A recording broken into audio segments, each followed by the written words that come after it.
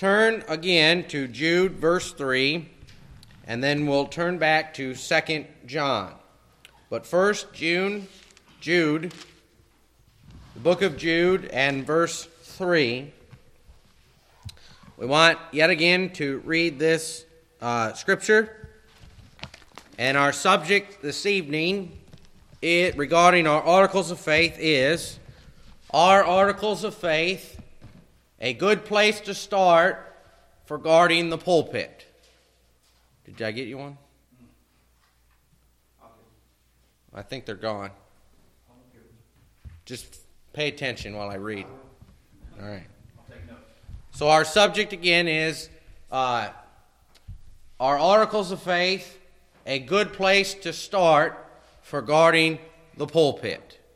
Here in Jude, verse 3, it says, Beloved, when I gave all diligence to write unto you of the common salvation, it was needful for me to write unto you and exhort you that ye should earnestly contend for the faith which was once delivered unto the saints. For there are certain men crept in unawares, who were before of old ordained to this condemnation, ungodly men, turning the grace of our God into lasciviousness, and denying the only Lord God and our Lord Jesus Christ. Now look in 2 John. 2 John, and begin at verse 1. We're going to read the entire book, some 13 verses, and pay particular attention at verses 7 through verse 10. 2 John, verse 1. The elder unto the elect lady and her children, whom I love in the truth, and not I only, but also all they that have known the truth, for the truth's sake, which dwelleth in us and shall be with us forever. Grace be with you, mercy and peace, from God the Father and from the Lord Jesus Christ, the Son of the Father, in truth and love. I rejoice greatly that I found of thy children walking in truth, as we have received a commandment from the Father. And now I beseech thee, lady, not as though I wrote a new commandment unto thee, but that which we had from the beginning, that we love one another. And this is love, that we walk after his commandments. This is the commandment, that as ye have heard from the beginning, ye should walk in it. Now verse 7. For many deceivers are entered into the world, who confess not that Jesus Christ is come in the flesh. This is a deceiver and an antichrist. Look to yourselves that we lose not those things which we have wrought, but that we receive a full reward. Whosoever transgresseth and abideth not in the doctrine of Christ hath not God. He that abideth in the doctrine of Christ, he hath both the Father and the Son. If there come any unto you and bring not this doctrine, receive him not into your house, neither bid him Godspeed. For he that biddeth him Godspeed is partaker of his evil deeds. Having many things to write unto you, I would not write with paper and ink, but I trust to come unto you and speak face to face, that our joy may be full. The children of thy elect sister greet thee. Amen. Now, I want you to take here, as we said, and remember, I said our articles of faith are a good start. It's not the finish. It's a good start. It's a place to look to. And I would encourage this church, if the Lord ever takes me away from here in any capacity, that you begin with our articles of faith as you look for a new pastor and really pin them down. I mean pin them down and get deliberate and direct answers to these articles, because the future of the church depends upon it. And I'm not planning on going anywhere, but I say that because we don't know what's going to happen. Furthermore, because it's my responsibility to even guard this church after I'm gone, until another pastor would come. But I want you to know that this is a good place to start. I'll say this, I have never known the Holy Spirit of God to lead a church incorrectly or out of the narrow way. I've never known him to do that. That's usually man who does those things. But I want you now in our church constitutions, page 26 of the church constitution, heading number 4, the worship service, and note paragraph C and D.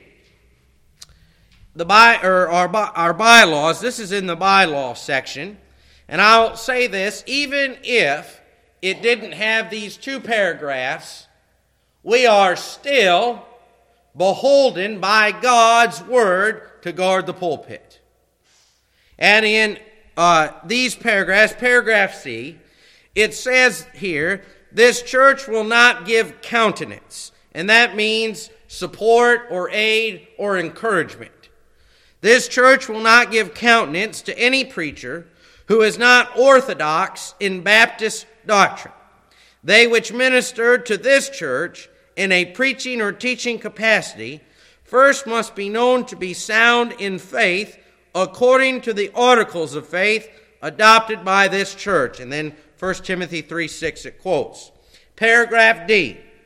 Included in services that this church recognizes as worship services are funerals, weddings, business meetings, or any other gathering of the church. This church will not, therefore, give countenance to anyone to conduct these types of services who would not be acceptable to preach or teach as specified in paragraph C above. And so we wanted to read those things from that section in the bylaws of our church constitution. Now, what I want to look at here this evening, and let me say before we go further, I've learned a lot in 3 years. As we're growing toward 3 years, I'm going to continue to learn more. There's things I never thought you'd have to ask another man of God about who claims to be a Baptist. There's just things I never thought. But as we see the day of the Lord drawing nigh, the day in which Jesus Christ shall come, the Lord said there'd be a falling away. And so we really need to guard over the pulpit, because my personal feeling, the way I was taught, is don't have anyone preach who you wouldn't be comfortable pastoring the church if you had to leave, or to be your own pastor. And so that's a good motto. And so we want to do those very things ourselves. I do have my own sins, my own failures, my own iniquities, and my own shortcomings, and I do apologize to the Lord and the church for those. Now we want to take a look here, and I want to look at our text of 2 John. And in verse 1, we read here that John is writing, and to whom is he writing to? Well, he's writing unto the elect lady. You can set aside your constitutions for now. We'll not need them anymore this evening. But in 2 John, in verse 1, the Bible says, the elder unto the elect lady and her children. Now, I believe that the phrase elect lady is not a woman and her children in a house, but rather a church of the living God. And we believe this, and we know that the Bible speaks of in Ephesians chapter 5, as how that the Bible says that a husband should love his wife as Christ loves the church, and a wife should submit unto her husband like the church is to submit unto Christ. The Bible says as well in Revelation chapter 19, verse 7 and 8, that behold, the marriage of the Lamb has come, and his wife hath made herself ready. And so the church is spoken of in a feminine sense. And I believe that all of God's people, those who are saved and scripturally baptized, and who serve God faithfully in and through his church, will be in the bride. And I believe the people say, well, it says elect lady. Well, is not the Lord's churches, did he not choose them? Is he not choosing out people, a remnant, even amidst his churches, that will comprise his bride. And that's the elect, or the chosen ones, because it's all of election of grace. And so I want you to remember that, but look over to 2 Corinthians chapter 11. We'll return to 2 John momentarily. But in 2 Corinthians chapter 11, again we believe John is writing unto a church of the Lord. People say, well, why did he write this way? Well, clearly the Holy Spirit led him to. He didn't write unto the saints of God at Ephesus or at Corinth, as Paul did. He said unto the elect lady and her children. And here in 2 Corinthians chapter 11, and note verse 2, note what Paul says here unto the church at Corinth. Paul says, for I am jealous over you with godly jealousy, for I have espoused you to one husband, that I may present you as a chaste virgin to Christ. And so he's speaking of the church at Corinth, and he says, I have espoused you. It's similar to an arranged marriage, because that's what it is. It's already been arranged. Those who are faithful to the Lord in his church, his marriage has already been arranged yonder in glory when we go to be with the Lord. It's already been arranged. And Paul says, I have espoused you. And he tells them that I'm going to present you as a chaste virgin to Christ. And that refers to, primarily here in the Scripture, it's referring unto the church at Corinth, that they would have no falsehoods in them. That they would not be a church with rampant sins. And you know how the church at Corinth was. They had a lot of sin in them. But this is what the Lord says here. It's kind of like, I'd imagine, a father.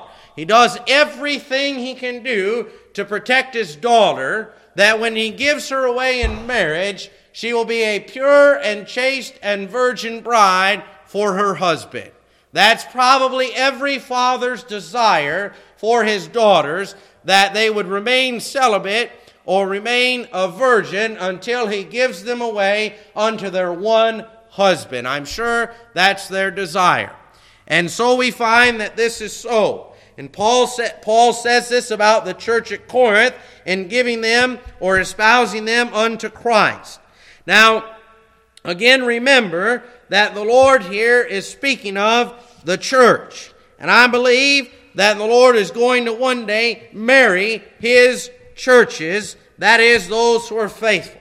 Now, in 2 John, in verse 1, he further states this. And he says, the elect lady, or the elder unto the elect lady and her children. Now, who are her children?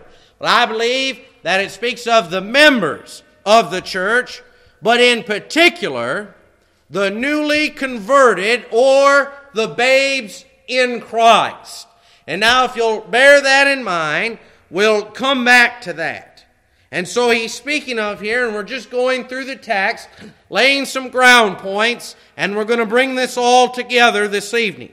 And so John writes unto the church, and he's thinking of those new converts, the babes in Christ, those who were newly saved, those who were, as the one man said, I know nothing except to say, whereas I was blind, but now I can see. And so he's speaking of babes in Christ. You know how a baby is.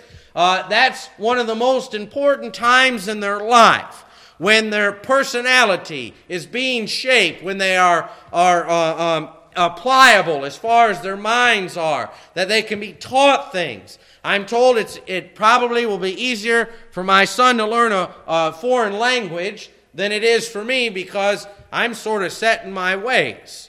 And his mind is able to learn things. And the same way it is regarding spiritual truths. You take a man who was saved and taught incorrectly for years, and then the truth comes to him, why, he'll buck against it. And you kind of have to undo and then reteach. And so this is what we find. So John here is writing unto a church and her children. Well, then I want you to skip over to verse 7. And here the Bible says, John writing, this is at the turn of the first century, approximately 90 A.D. And this wasn't long, some 60 years after Jesus had been on this earth. had organized this church and gone to be with, sit on the right hand of his heavenly Father. And know what John says. 60 years later, for many deceivers are entered into the world, who confess not that Jesus Christ is come in the flesh. This is a deceiver and an antichrist. So imagine if they're 60 years later, after Christ went yonder to be and sit on his Father's hand, 60 years later, think of now nearly 2,000 years later. We got more deceivers than we know what to do with. But here we find that John says this. Remember we read there in Jude in verse 4, where Jude said that these deceivers had crept in unawares. They had crept into the church. John says there were many who had entered into the world. Now we find these things to be so. If you remember in Acts chapter 20, Paul warned the Ephesian elders that there would be ravening wolves from without who would try to come in and devour the flock. And then he also said that there would be some who would rise up in the midst of the church and try to devour the flock. And so this we know to be so. Let us look in 2 Corinthians chapter 11. 2 Corinthians chapter 11, and this time let us note verse 13. So there is the warning of the deceivers who are coming in, who are already in the world. They're trying to get into the Lord's churches. So John has warned this church. He says they're out in the world and they're trying to come in. Here in 2 Corinthians 11 in verse 13, here the Bible says, "For such are false apostles, deceitful workers, transforming themselves into the apostles of Christ. And no marvel, for Satan himself is transformed into an angel of light. Therefore it is no great thing if his ministers also be transformed as the ministers of righteousness, whose end shall be according to their works." And so here Paul had warned about the same thing. And then look in the Gospel of Matthew, chapter 7. The Gospel of Matthew, chapter 7. And we find similar that Christ had spoken of. And he says in Matthew 7 and verse 15, here on the Sermon on the Mount, even during his own earthly ministry, Jesus warned of this. And he says, beware, Matthew 7:15, beware of false prophets which come to you in sheep's clothing, but inwardly they are ravening wolves. Now I want to say, before we go any further, and I want to make this clear, there are men who are not permitted to be in this pulpit, and not all of them are outwardly ravening wolves. Some of them are just disqualified because they do not meet the scriptural qualifications of pastoring one of the Lord's churches. They'd be fine church members, but they do not meet the standards that God has set for the pulpit. And so I'm saying here, not all are ravening wolves. They just don't measure up to God's standard. And I did not write 1 Timothy. I did not write the standards of what it is to be a minister of God. I do my best to do the things that the Bible says a pastor should do. And the more I read about it, the more I see my lacking. But I'm noting here this evening, we're talking about some things here that are the qualifications to be in this pulpit. And the Bible here, and be in this pulpit as a pastor or a minister capacity, if you would. Now, we find in 2 John also, and verse 13, that John writes, and here we find that there's another church involved. 2 John and verse 13. The Bible tells us, he says here, the children of thy elect sister greet thee, amen. And so John here is saying unto this church, he says, the children, the members of this elect lady, your elect sister, because we refer to us as sister churches, he says, the members over here send their greetings to you. And so there's another church involved here. And by that I mean this sister church. They're looking at the church in verse 1 as an example. Do we not look to other churches of the Lord for encouragement, for examples? Do they not look to us for encouragement and for examples? Certainly. We look to one another. We try to encourage and to help and to be co-workers and co-laborers as we are able to. And I'll say this as well, that I have learned a lot from other men, other pastors. They have helped me guard the pulpit. And we talk. And I'm thankful when one of them says, now this fellow here, he'll tell you he believes in the Lord's church, but come to find out, he really doesn't. Because people will lie. People who call themselves Baptist pastors will lie. They'll put on a good show for months, maybe even years, but eventually the truth may be found out. But what I'm saying here is this, that other churches look. They may not interfere, and I hope they don't interfere. I hope we never interfere. But we watch and we encourage. And we try to aid as they request. What we're talking about is men who are sound in Baptist doctrine. I'll tell you this, that at the beginning of my ministry, I would not have made a good pastor because I didn't know anything. The Bible talks of that. It says not to call a novice to be a bishop or a pastor, because Satan can tempt him through pride, and lifting up and vainglory and all sorts of things. And it's true of you as it is of me. The longer you serve the Lord, the more you study the Scriptures, the more you should know. That's just common sense. It's like in school. You ought to know more in 6th grade than you did in 1st grade. Otherwise, you never should have got to 6th grade. But we find these things to be so. Now I want you to note here what John says in verse 10. And this is our second point. We have noted the text. Now my second point is, John says, receive him not. Now the Bible says in verse 10, if there come any unto you and bring not this doctrine, receive him not into your house, neither bid him Godspeed. Now he says, receive him not. But I want you to look over into the last phrase of verse 5. Because John wrote here, he said that we love one another. And I saw one man, he said, well, John contradicted himself. John didn't contradict anything. Just because a man is not permitted in the pulpit doesn't mean he is not loved. And I'll prove that with Scripture. Look over into Matthew chapter 22. Matthew chapter 22. We are told to love the brethren. We are told to love our sisters in Christ. We are told to do good unto the household of faith. And I have brothers and sisters in Christ who are not Baptists, who have no intentions of being Baptists. It does not mean that they are not saved.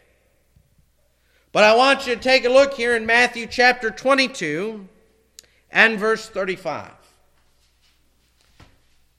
The Scripture says, then one of them, which was a lawyer, asked him a question, tempting him, and saying, Master, which is the great commandment in the law? Jesus said unto him, Thou shalt love the Lord thy God with all thy heart, and with all thy soul, and with all thy mind. This is the first and great commandment. Now note the second one. And the second is like unto it, Thou shalt love thy neighbor as thyself. On these two commandments hang all the law and the prophets. I'll say this as I've said it before. If causing love to a brother, or if loving a brother causes you to go against the commandments of God, it is not love to your brother. And if we were to say, well, brother, I love you, and since I love you, and I know you're not qualified, but come on in, we have violated the great and the first commandment.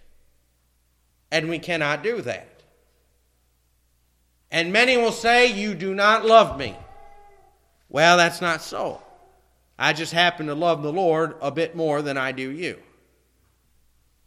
And so we want to keep that in mind. Amos, the Old Testament prophet, said in chapter 3 and verse 3, can two walk together except they be agreed? Well, the answer is no. They can't. And so our fellowship may be hindered, may even be broken. But I'm going to stand before the Lord one day, and so will you, and will answer for all of these things. The Bible says in Psalms, the 133rd division in verse 1, behold how good and how pleasant it is for brethren to dwell together in unity. And it is, but not at the sake of compromising the Word of God. Now remember that. Psalm 133 will return there as well. Look in 2 John, verse 10. We'll spend some of our time here in verse 10. We'll spend some of it in verse 9. But in verse 10, John beseeches. John gives an apostolic order. Because as an apostle, the apostles were those who had a specific office, and they were to give instruction to all of the churches. And John here gives an instruction here, and he says, if there come any unto you and bring not this doctrine, receive him not into your house. Now, I believe that this is in reference to the church, because the Bible tells us in 1 Timothy 3 and verse 16 that the church is the pillar and ground of the truth, which is the house of God.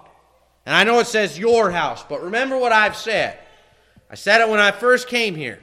This church will be what we make it. If we want it to be a loving church, if we want it to be a hating church, if we want it to be a going church, a missionary church, whatever we want it to be, that's what it'll be.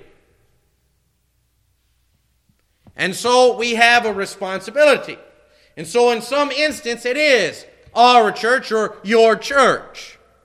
Because we're the ones whom the Lord has put here. We're the ones who God is using as members of this church to preach and teach and stand for the doctrines of the Word of God.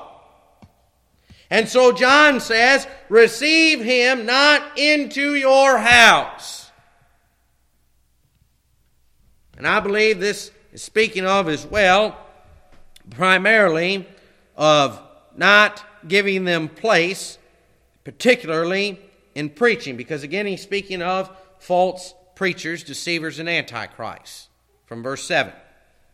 Now, we find also in the Word of God, he says, receive not. This is the order. He says, do not receive them. You cannot play with fire and expect to get away unscathed. And that is exactly what inviting someone who does not believe in these articles, who is not qualified, it's playing with fire. Especially if you already know they're not qualified. And this is something that many pastors will do. The Bible tells us here that we are to withstand them. Receive them not. Look over in Ephesians chapter 6 and verse 10. Ephesians 6 and verse 10. This is a direct order from God Himself unto His churches. Ephesians 6 and verse 10. The Bible tells us, "Finally, my brethren, be strong in the Lord and in the power of His might." And I'll be honest with you, one of the hardest things I've ever had to do is tell a man he's no longer welcome to preach in this pulpit. It was a very hard thing to do, but God gave the grace, and we were able to stand and be strong in the Lord and in the power of His might. And that's the only way you can serve God. Verse 11, "Put on the whole armor of God, that ye may be able to stand." Remember, we're speaking about withstanding. To stand against the wiles or the tricks of the devil. "For we wrestle not against flesh and blood, but against principalities, against powers, against the rulers of the darkness of this world, against spiritual wickedness in high places. Wherefore take unto you the whole armor of God, that ye may be able to withstand in the evil day, and having done all, to stand. Stand therefore, having your loins girt about with truth, and having on the breastplate of righteousness, and your feet shod with the preparation of the gospel of peace. Above all, taking the shield of faith, wherewith ye shall be able to quench all the fiery darts of the wicked, and take the helmet of salvation and the sword of the Spirit, which is the word of God, praying always with all prayer and supplication in the Spirit, and watching thereunto with all perseverance and supplication for all saints." So this is what the Bible says. We are to withstand against those who would preach things that are contrary to the Word of God. I'm not saying I've got a corner on the Word of God. But what I'm saying is, as we read in our Constitution, in the bylaws, that we will not give countenance. We will not give them a place. We will not say, well, you've got half of the Scriptures right. Come on in. The Bible tells us of a parable that the husbandman who owned a vineyard, he went and sowed good seed. And while he slept, the devil came in and sowed tares among the wheat. Now, it'd be a whole lot worse if we weren't sleeping, but we invited them to come in. You wouldn't open the door for a thief to come into your house and say, take whatever you want. No. That's what pastors and churches are doing to the Lord's churches. They are opening their doors to false ministers and saying, come on in. Take whatever you want. They're not guarding the pulpit according as the Word of God would have us to. And I'll say this, and may you as well, I will never apologize for doing such.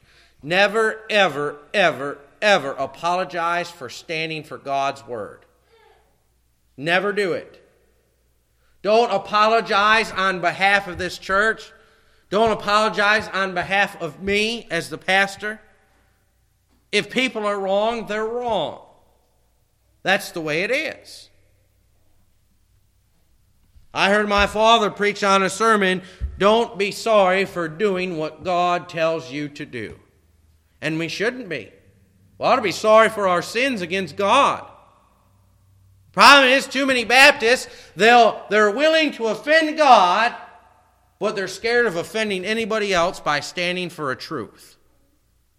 That's the problem in our churches today. We don't want to offend anybody, but we'll walk all over the Lord. Well, we'll answer for that too.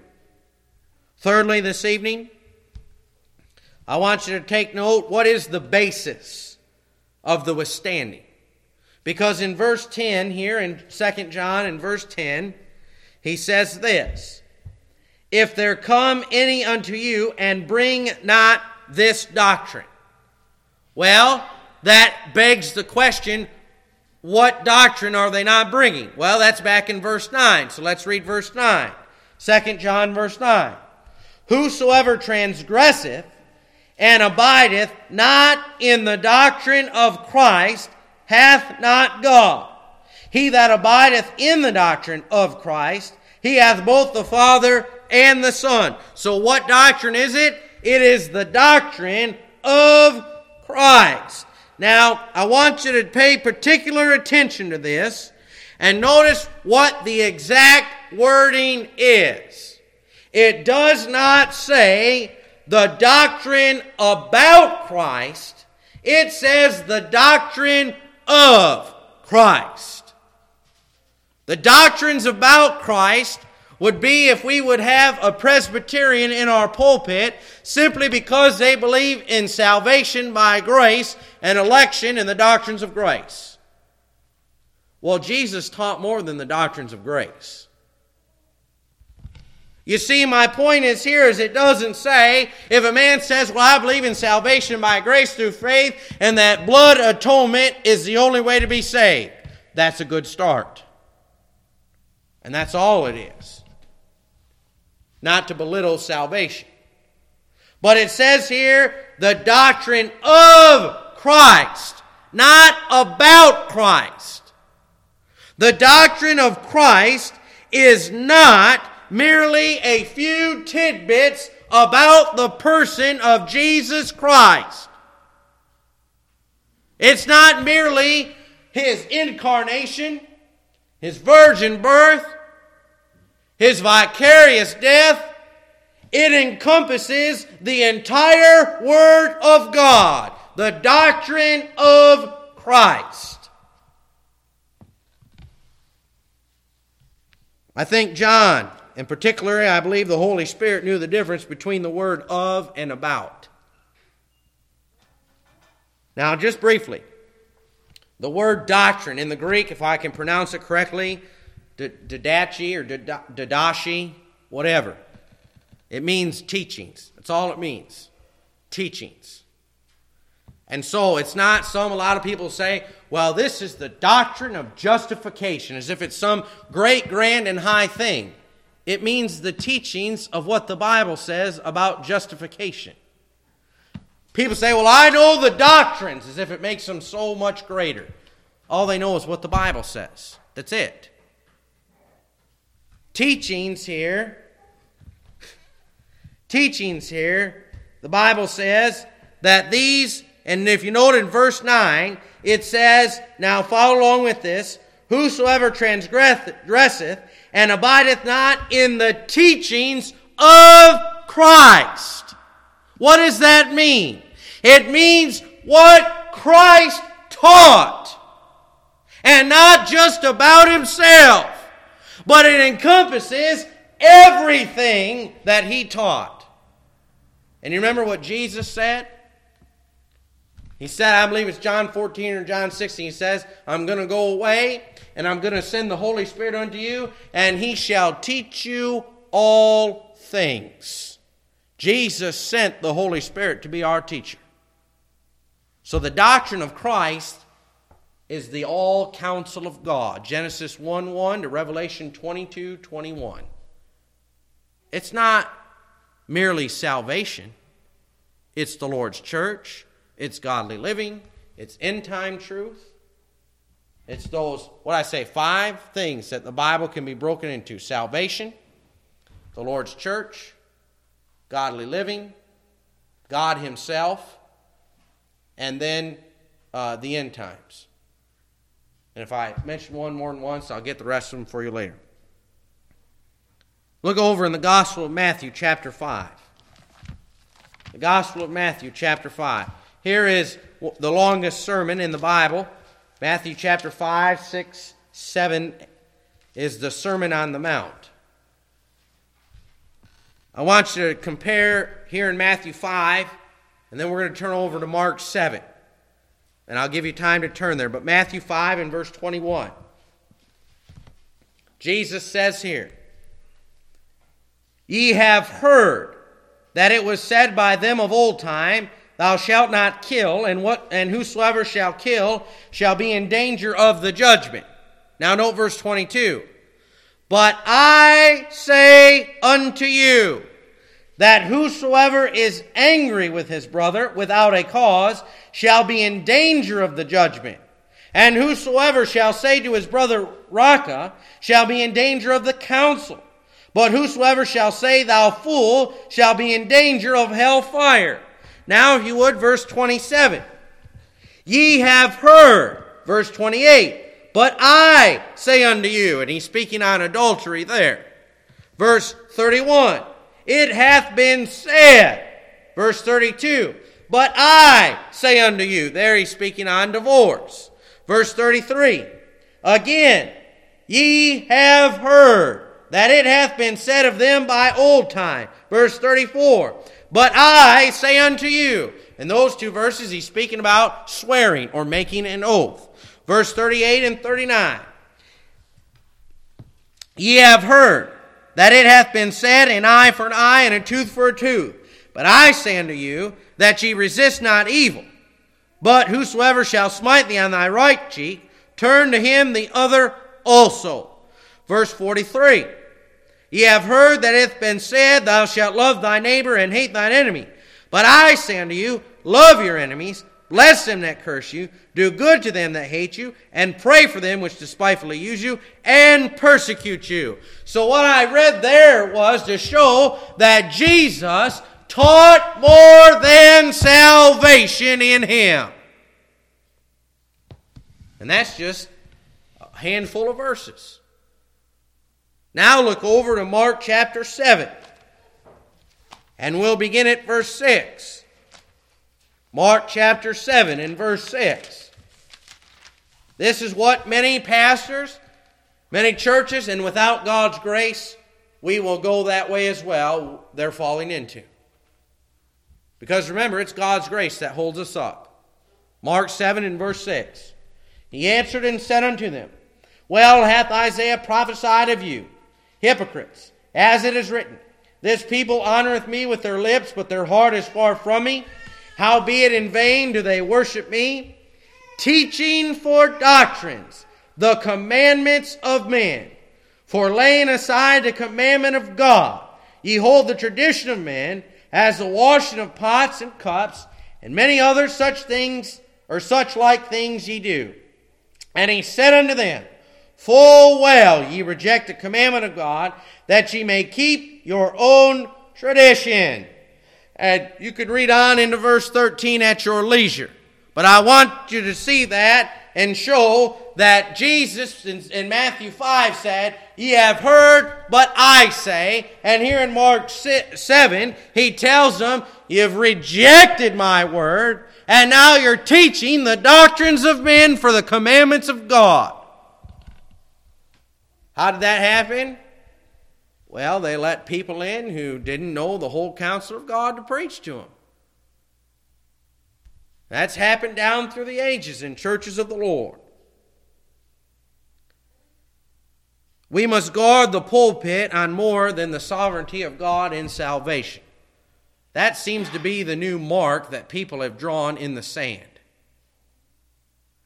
Meanwhile, Jesus is at the real front line of the battle. And many Baptists are back here, all the way back, hiding in the hospital, hiding in the kitchen, in the lounge, and Jesus is out there on the battlefield saying, no, the line I drew is still up here. The Bible says in Psalms and in Proverbs, remove not the ancient landmarks. That's what many are doing. And they do that by letting in false teachers into God's churches. I'm not saying they're not saved. I'm just saying they're not teaching the whole counsel of God. And that brings me to our fourth point. Dangerous leaven. Look back in 2 John and verse 1. Remember, I said I wanted to come back to this. 2 John and verse 1. The elder unto the elect lady and her children. You know, parents guard their children. They're careful over them. They feed them. They try to give them the proper foods at certain times. You don't just give your kid anything to eat. when they're little children, you bring them up. Peter said in 1 Peter 2, he said that newborn babes desire the sincere or the pure milk of God's Word. You start bringing in somebody and you don't have a clue what they're going to preach, they're going to start putting leaven. They're going to start planting tares. They'll do it. And I've seen churches split in two. Members who've been sound for 30 or 40 years, all of a sudden, they go off following the false teacher. People who you thought were pillars in the church. And there they go. And you thought, boy, I never thought they'd come off of those doctrines or the doctrine of Christ. We find here, and I'll say this, you cannot feed sheep just anything. They must be guarded against wolves. They must be guarded against eating the wrong things. And this service, all worship services, these are the spiritual meals. Remember, the Bible says, man doth not live by bread alone, but by every word that proceedeth out of the mouth of God doth man live. I believe that's Deuteronomy chapter 8, verse 32, or Deuteronomy 32 and verse 8. And those may be wrong. But, and I've seen this too, there's Bible conferences, kind of like the one I mentioned last week, and you can assign a man a topic.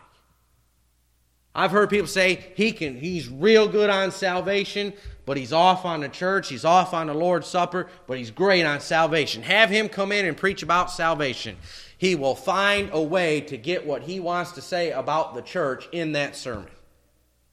They will find a way to get it in. Because Satan is tricky, he's subtle, and he's cunning, and he's crafty. They'll find a way. They always do. Furthermore, we mentioned the unity there in Psalm 133, that it is good and pleasant for brethren to dwell in unity. Look in Ephesians chapter 4. Ephesians chapter 4. I tell you what, churches of the Lord, they need to leave their covenants. They need to leave their constitutions. They need to leave their articles of faith. They need to either leave them alone or they need to quit being the Lord's churches. I have never seen a church change their covenant, their articles of faith, or their bylaws and made them more scriptural. They usually, 99% of the time, it weakens it. And it'll go against the Scriptures. Speaking of unity, in Ephesians 4 and verse 1, I therefore, the prisoner of the Lord, beseech you, that ye walk worthy of the vocation wherewith ye are called, with all lowliness and meekness, with longsuffering, forbearing one another in love, endeavoring to keep the unity of the Spirit in the bond of peace. A false teacher will cause strife and envy and divisions and schisms, and it will cause a great problem with the unity of the Lord's churches. It is a lot easier to tear down than it is to build up. It is. And you think about somebody who's sinned against you or they've broken your trust. You never quite fully trust them the way you did before. Well, that's the way it is. People tear it down. It may take 30 years for a church to get unity. It can be gone in a second with one sin. And a lot of false teachers are planting those seeds. In closing tonight, look to the Old Testament in Ecclesiastes. Not only must we be in unity about many things, we must be in unison about this: standing or withstanding and guarding the pulpit. Ecclesiastes 4. You know, it's true, and I'll admit this. It would be a very difficult thing. But it would be necessary to even stand against those in my family if they did not believe the truth.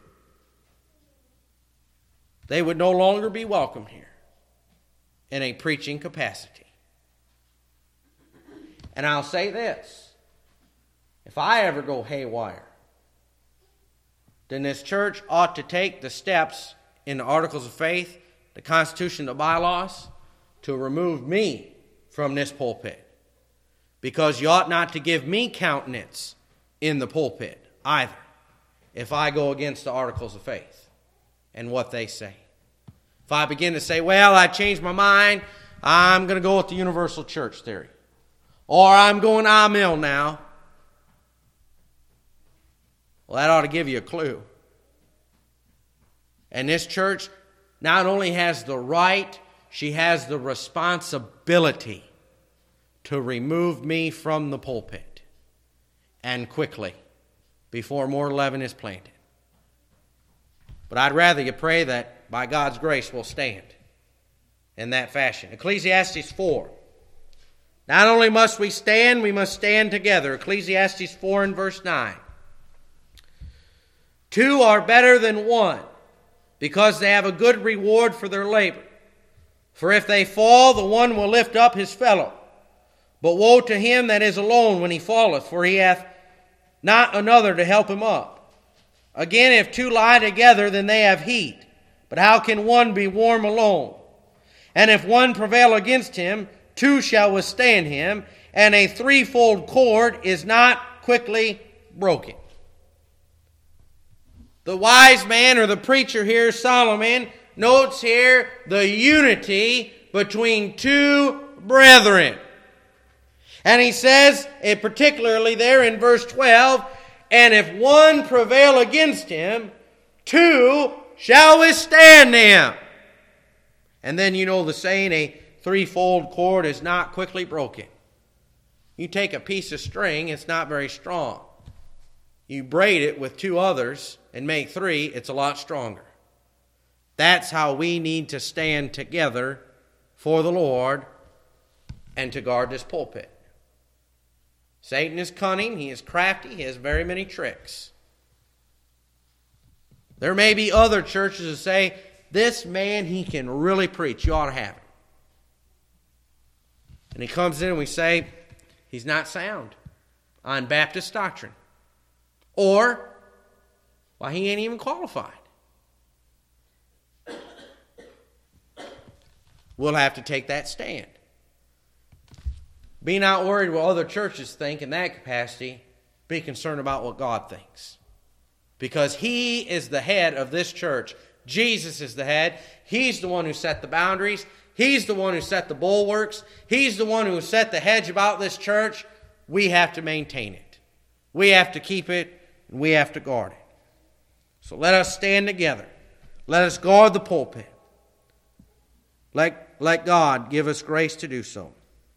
You know, it's kind of like I've seen some folks, they'll say, I've seen churches, they'll say, we're not taking any more. If you're going to be a member of this church and you don't have a letter, you have to be scripturally baptized. Well, then somebody's relative will come along and they'll say, well, I know them. I was there when they got baptized. And the pastor say, well, we already said and we voted that we're not taking any more statements. They'll have to be rebaptized. And the member will persist, say, well, I know them. I was there. They'll want to make an exception clause. We cannot make exception clauses if they're not in the Scriptures. We have to stand for God's Word. And in the end, we'll be better off. We'll be a more spiritual church. And I tell you this, after going through the fire a few times, we'll be a whole lot closer to the Lord and to one another. So I do hope that these 53 messages on our articles of faith have been a blessing to each one, that they have drawn us closer to the Lord, drawn us closer to one another. And may these things be the beginning of our unity as a church. I said when we started out, we're all going to get on the same page as to what this church believes. I believe Brother Gale's got them all updated on the internet. If you need to listen to them or you want a CD, you get a hold of him. But they're all there, what we believe. Now again, remember, this is not all inclusive, nor is it all exclusive. It's a good start. So may God help us to maintain and to withstand and to propagate these things. Let's go ahead and stand and be dismissed tonight in a word of prayer. We do thank the Lord for each one who was here this evening and the privilege it has been to be with you, and may God continue to bless us as we serve Him together. Let's close in a series. I'm going to ask if Brother Gale will begin, and then Brother Darren, and then Brother Leon, are you able to pray? Okay, then we'll come back to Brother Jeff. Brother Gale first, Brother Darren, and then Brother Jeff. Brother Gale, please. Our Heavenly Father, we're so grateful that you've given us a place to meet and to worship. Lord, we're thankful for the series of messages on the articles of faith. And Lord, it gives us a better understanding of your teachings and your will in our lives. And Lord, we pray that we can attain those teachings and be sanctified more in your word. Amen. Lord, we also pray for the unity of this church. Lord, we pray that each and every member here is striving to be here and hear your truth and to understand those things that you'd have us to understand. Lord, we're grateful for that. And Lord, we pray for those that are sick. We especially pray for Brother David and Sister Betty in their time of need. And we know that their burdens are heavy, but they'll place them upon you, Lord. We know that the burden will become light. And Lord, we just ask that you be with that church and all that's going on there, and that you'll give them grace to handle everything. Lord, our other sister churches around that are like faith and order, Lord, we pray that you're with them this evening and that they might be bringing honor and glory unto you as well.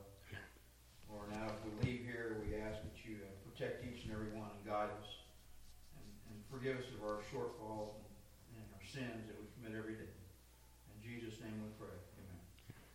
Lord, as we continue in prayer, we do thank thee for your many blessings bestowed upon us. Lord, we thank you for the word we've heard here tonight.